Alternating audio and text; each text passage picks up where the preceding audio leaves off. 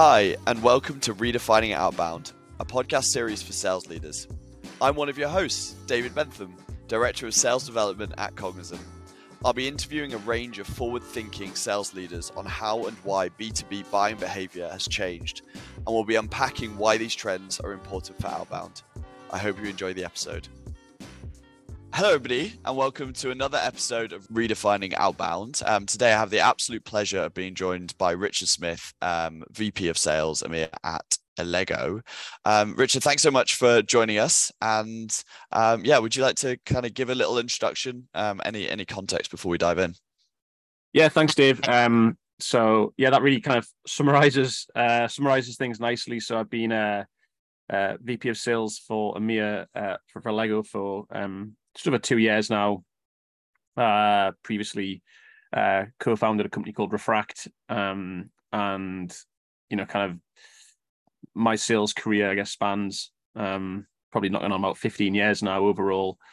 Starting life as an SDR, and kind of, I guess, progressing through the ranks, so to speak, to what I do today, which is kind of responsible for a team of AEs, SDRs, and a partnership manager here in the UK. Fantastic. And actually, it's I'm so glad to hear, like, kind of you started your journey as an SDR. One of the major themes, or the major theme of this podcast, is kind of how, I suppose, SDRing, sales, outbound has changed over the years, how it's constantly being redefined. And we always start every single podcast by simply asking the question, like, what does redefining outbound mean to you? So I think with that insight, I would love to hear your views on that. Yeah, I looked at this question before the podcast, and I was really kind of made me think a lot about like what my answer should be on this. I think I come at it from a few different thoughts. I think, first of all, outbound today feels harder than it's ever felt before in my career. Certainly. I think, why is that? I think expectations from prospects has gone up. I think getting the attention of prospects is becoming harder than ever. I think where we have more digital noise than ever before. Post-pandemic, where in so many industries, so many people are, working from home, which people think, hey, that's actually easier to get people's attention. Well, actually, what it's resulted in is people spend their lives on back-to-back Zoom or Teams meetings, and so it's just harder to get people's attention these days. And what is different about outbound today than when I started life doing it is there's huge changes. Certainly, there's so much more tools and information out there about our prospects. So there's things that SDRs and people who are doing outbound have to their advantage, but they need to have those things, I think, to be successful in doing the role today, because inherently prospects are just far more engaged with other things, and they're just busier people, and they've had so much noise chucked at them over the years through people doing outbound that they're starting to tune a lot of it out. So yeah, that's kind of, I guess, redefining outbound. I'm not sure if that really answers the question, but I think kind of summarizes my thoughts on where it is today versus where it was, say, 15 years ago. Awesome. I think so. The next question comes from a completely selfish standpoint. And this isn't a self-plug, but I recently moved into a VP role, and I'm really, I suppose, as a VP yourself, I would love just to kind of get any advice for kind of moving into that role, and for any VPs that might be listening, kind of like, what have you learned about the role, and any best practices for undertaking it? Yeah. I've learned lots. Feel like there's still so much more to learn doing this role. And I think the one thing I've learned is that people see, the title VP and think that, it's kind of flashy, super elevated role. And whilst in small parts that might be true, what I think people see, where I spend a lot of my time, is actually protecting a lot of the stuff from protecting my team from getting in the way of all the stuff that a lot of people, quite frankly, wouldn't enjoy doing. You know, it's a lot of the political side of managing up and sideways with fellow senior leaders, not always agreeing on those things, trying to fight the cause for your team, trying to do a lot of the admin and simplifying things to make it easy for your team to make, so that they don't spend time trying to figure it out themselves. It's and so I think my advice is that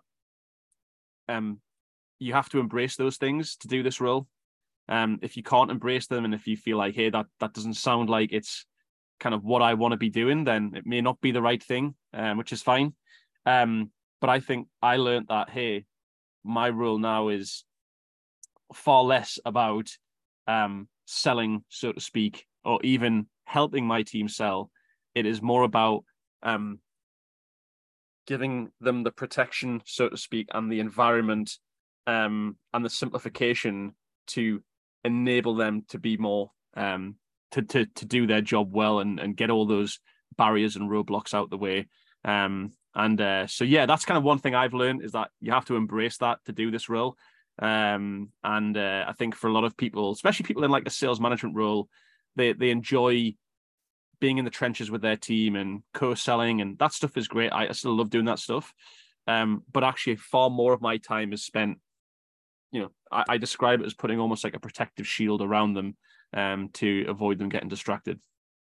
Yeah, my ex-boss actually used to describe it as being the umbrella for your team, and the filter all at the same time. Awesome. And one of the challenges I think that sales leaders are facing is also knowing like everything that's going on at all times, especially in terms of like deals, like pipeline, etc. And just, obviously there's not enough time in the day and we don't have a gazillion different eyes. So do you have any advice for sales leaders on how you're kind of keeping keeping close to the pulse at all times? Yeah. So my first piece of advice is, don't just be this person who relies on what your sellers are telling you. Why? Because one, it's a distraction and exhausting to constantly be asking your sellers, what's the latest? Give me the update. And secondly, you're always going to get that filtered view, that filtered description of what happened on the latest call, or how that demo went, or whatever that last interaction was with the prospect. Because as salespeople, one, we want to typically put a positive spin on things to our superiors. But secondly, and this is what I think is a more pertinent point to make, is that salespeople don't know what they don't know. And what I mean by that is, when I listen back to sales calls and identify things that they didn't identify themselves on the call, they weren't aware something was quite critical was mentioned. They misinterpreted something that a prospect said. And all of those things are very, very crucial to try and get to the truth and the honesty of a deal.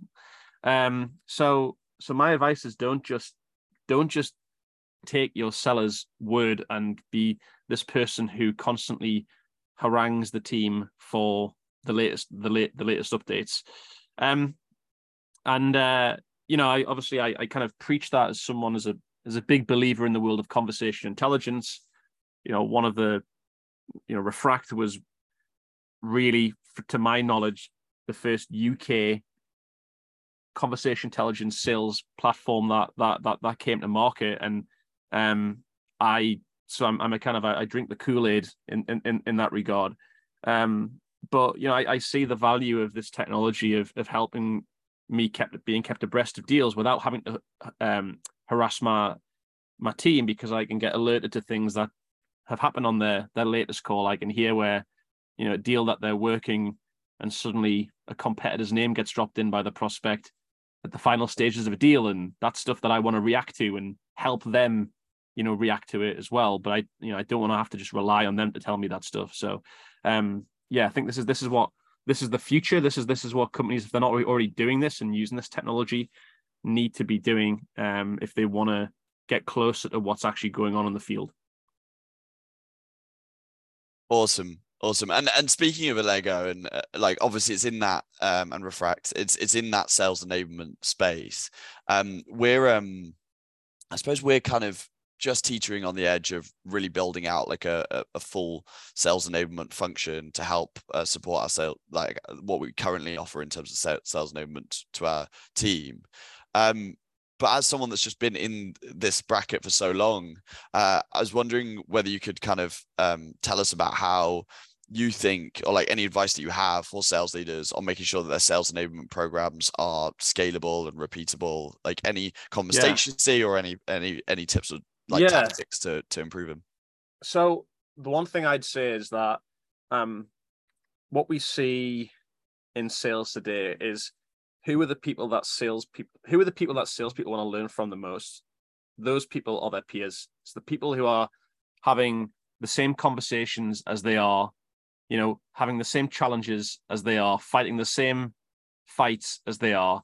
They want to learn from those people. They want to learn from people who are having more success than they are, right? They don't necessarily want to hear from, they don't want to hear necessarily from sales leaders or even from sales enablement about how to do their job better.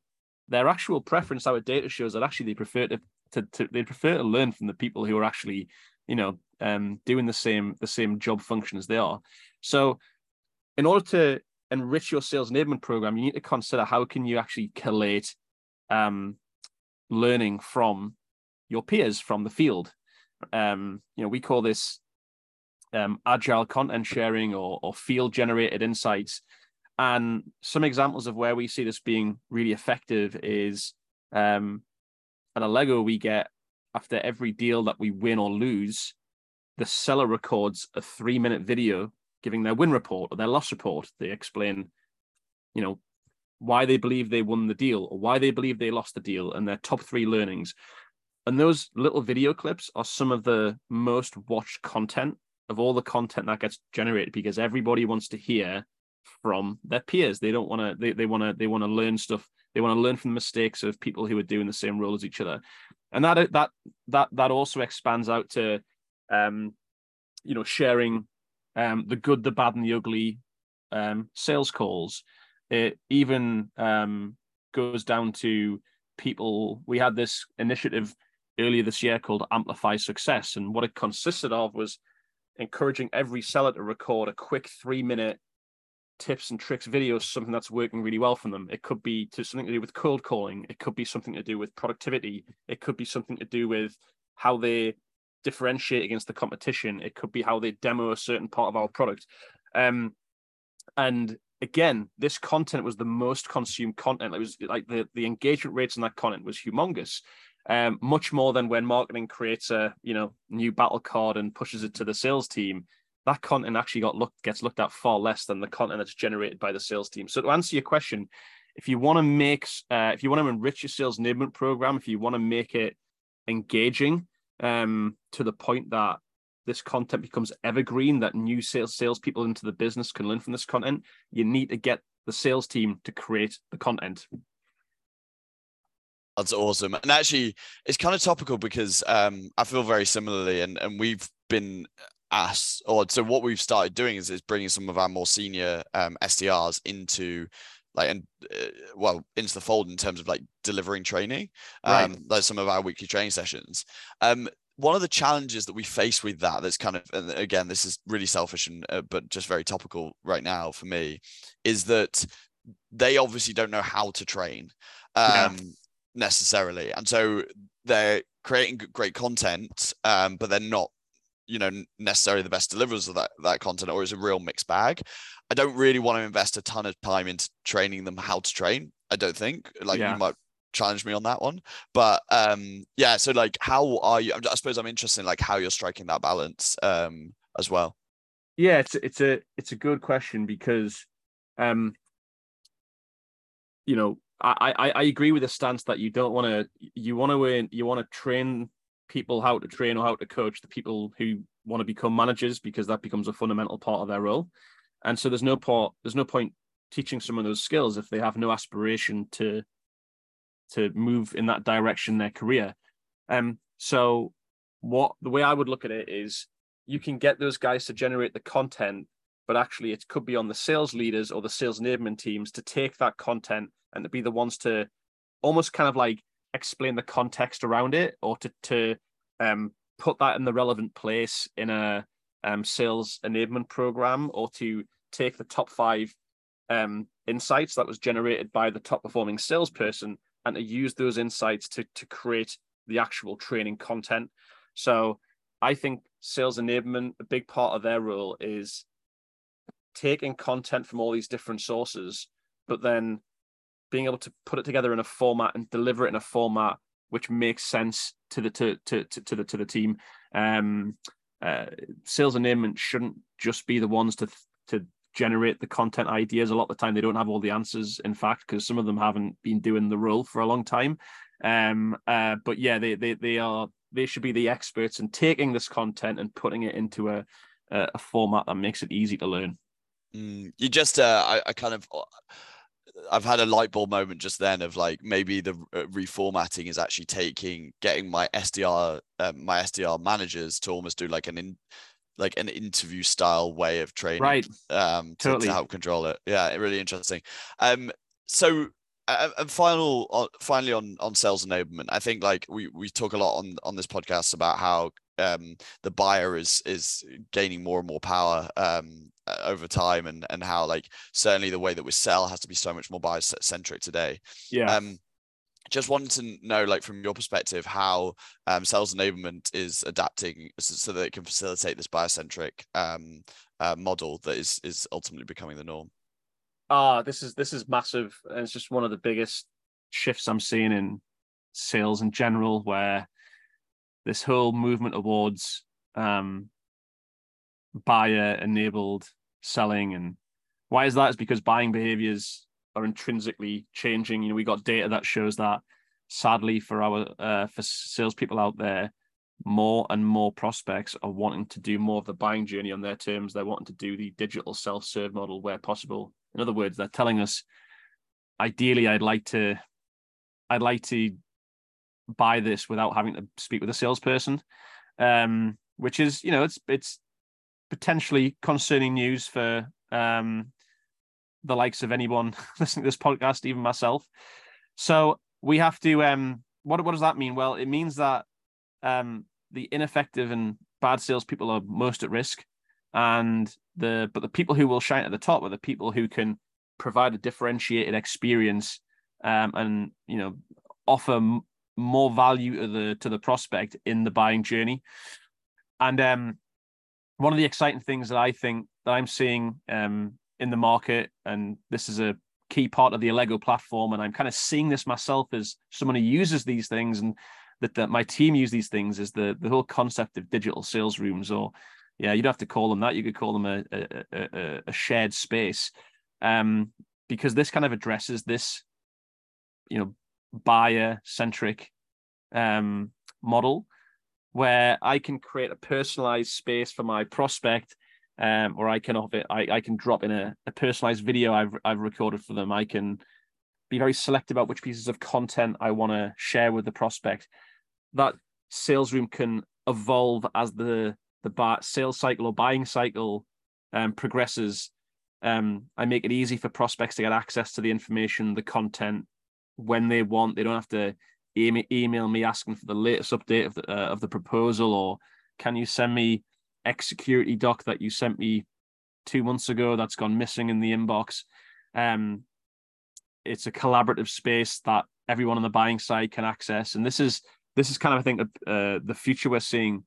A lot of excitement about these in the market. A lot of people using them, and it's not just providing great experiences for the buyers, it's actually giving the sales people a lot of intelligence too on what prospects are engaging with, what they're interested in.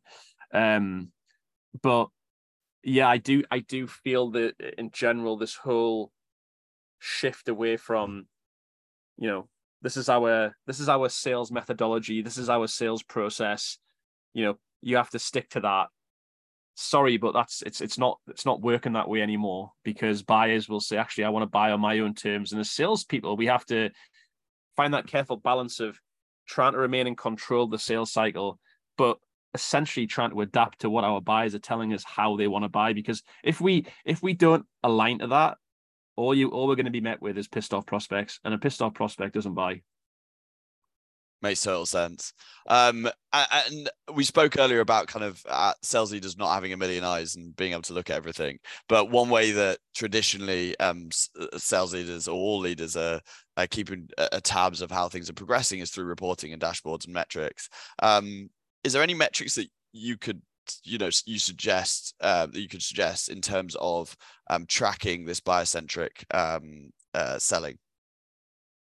Yeah, I think what I'd start by saying is that I think sometimes some companies and some sales teams can be over-metriced. They track everything and they make decisions based on metrics, when I think that data is very important. You've got to follow the data, but you can't just make decisions on metrics, in my opinion, because in sales, sales is one of those professions where you can do everything right, but ultimately you can't make someone buy. There's a lot of there is always an element of stuff that is out of your control as a seller, much to maybe the much to against what a lot of sales trainers out there listen to this say, no, if it's all on you. If a prospect doesn't buy, that's your fault. I just don't subscribe to that. But the question was, what kind of metrics to measure a buyer centric journey. So some of the things I will look at is not necessarily metrics, but I want to make sure that the conversations that we're having with prospects is about understanding what's important for the buyer and understanding how they like to buy. And that's not necessarily a metric, but it's something that I will look to identify when I listen to sales calls. But again, the other side of it is looking at the digital sales rooms that I mentioned that we're sending out, is like, how much engagement are we getting in those digital sales rooms? What content are prospects engaging with the most? Do we have some content that we can prove that a lot of prospects enjoy looking at? And so how can we create more content like that? How can our marketing teams, for example, create more content like that, because that's being proven that our audience enjoys consuming that content? So that's the kind of thing that I'd be looking at as far as measuring a buyer-centric buying journey. Fantastic. And Richard, you are an author. You've written a book. Is that right? Are you classing yourself as an author at this point, or? I guess by the rules of the book, I am, for the writing a book, but it does still feel weird to feel like I'm not necessarily a professional author, if there is such a thing as one. But yes. Well, look, the book's called Problem Prospecting, and it's I'd highly recommend it to everybody. It's a fantastic book for anybody that wants a deeper dive on all things prospecting.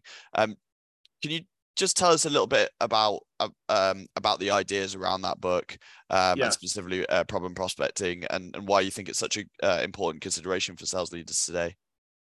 Yeah, well, when I think about when I started life as an SDR, and the way I used to prospect was almost the opposite of problem prospecting. It was, I'd make a cold call and say, "Hi, David, I'm Rich. I'm calling from this company. What we have is this platform, and what it does is this. And these are the benefits of this platform. And that's kind of like the way I prospected. Everything was really about describing what my company did, what my product did, and the benefits of my product. And you know what?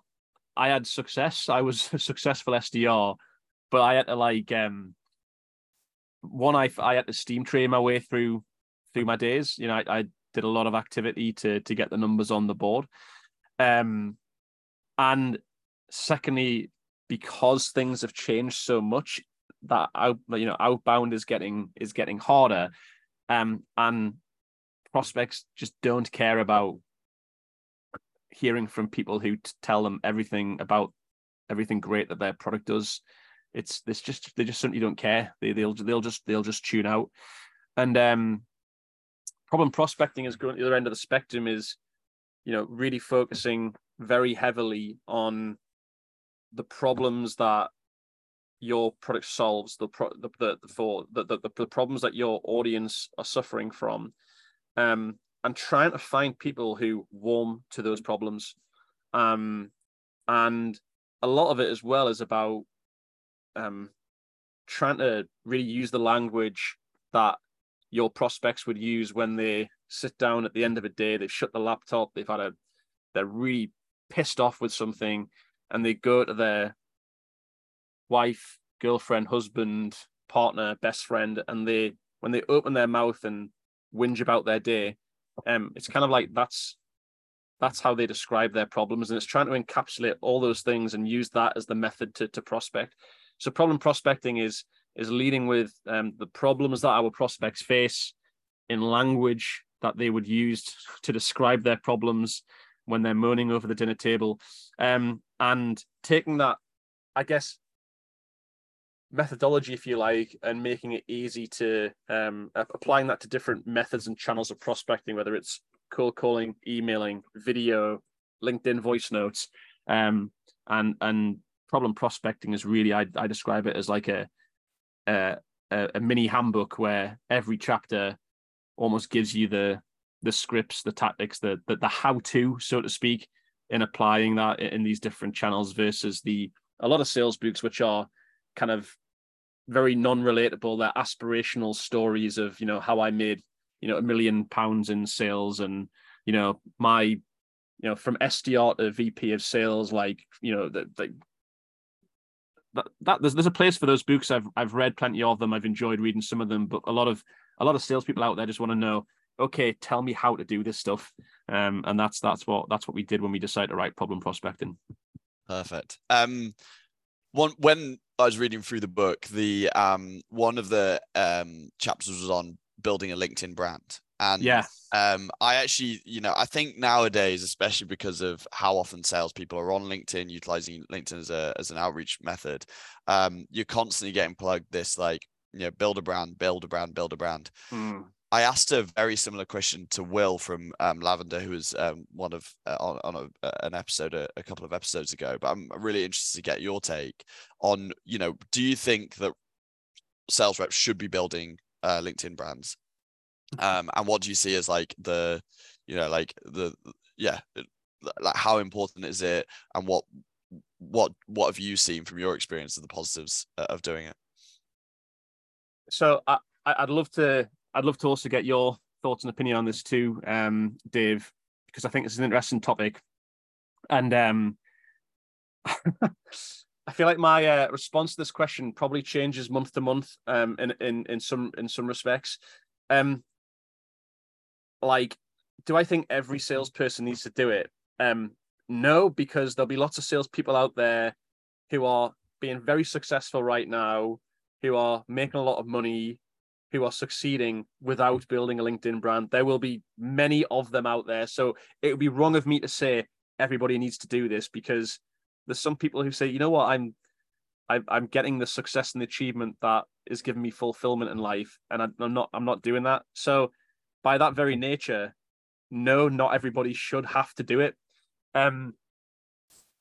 Do I believe that building a LinkedIn brand is advantageous?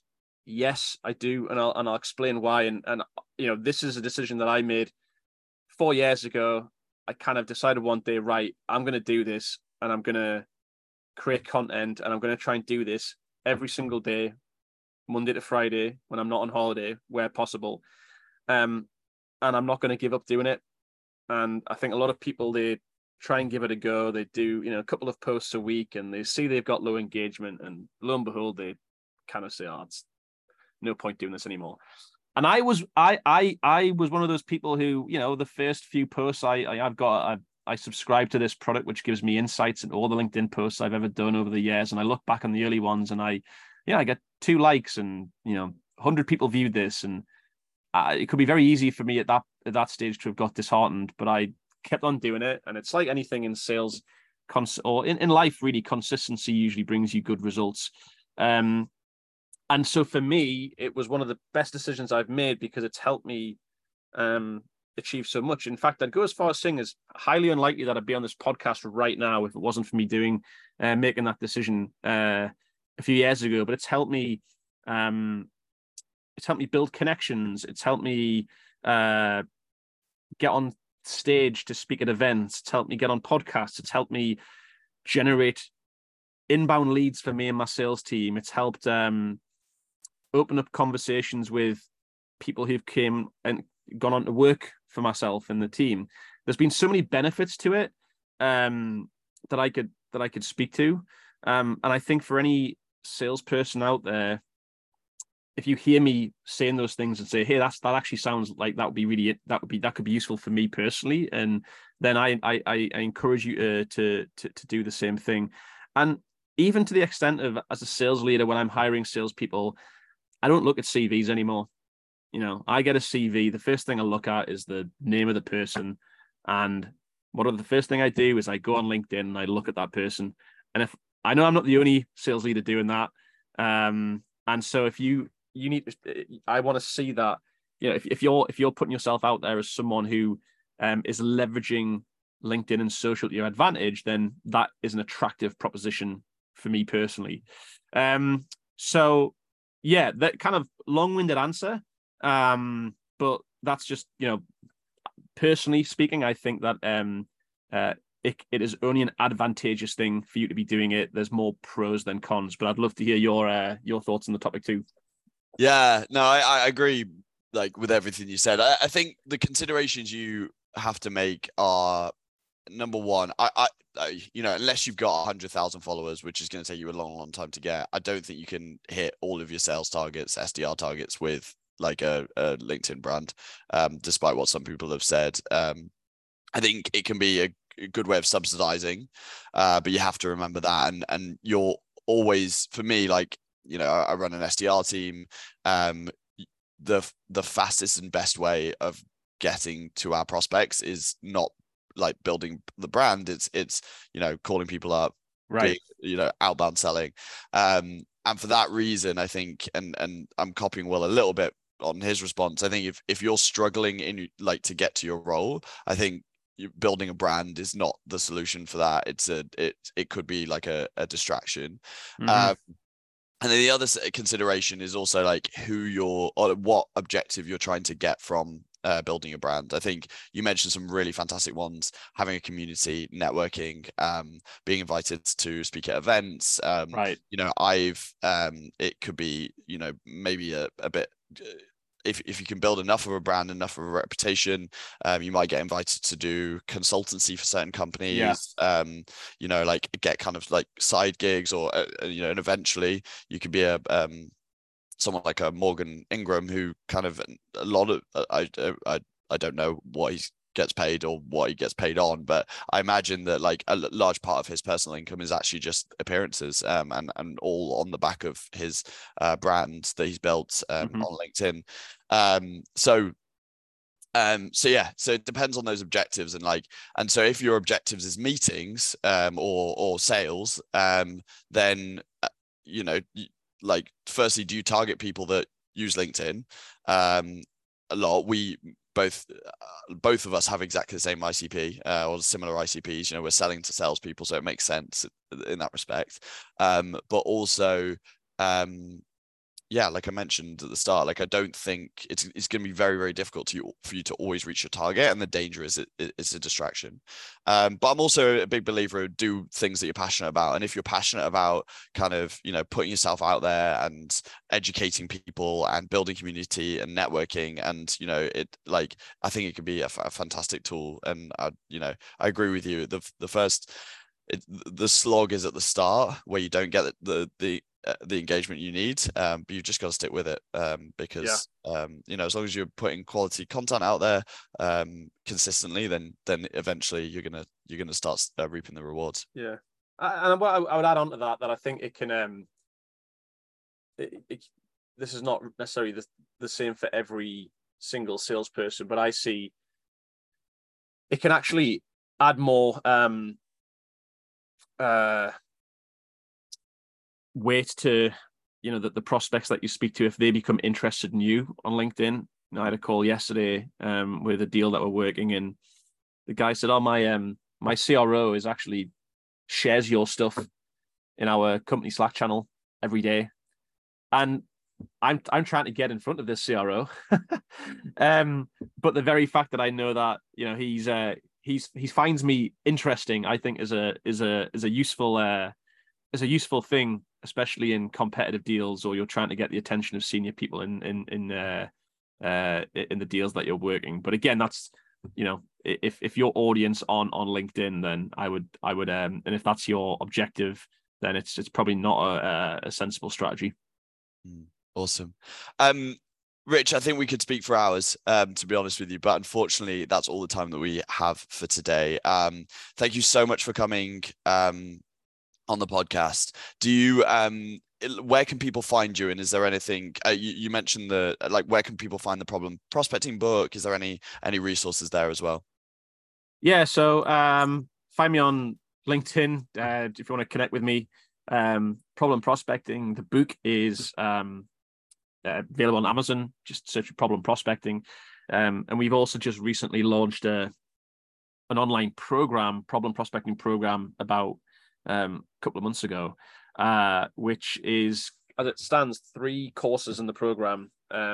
We have a first course, which is all about helping people kind of redefine their problem prospecting script and positioning, if you like, understanding how to understand the problems that your prospects face.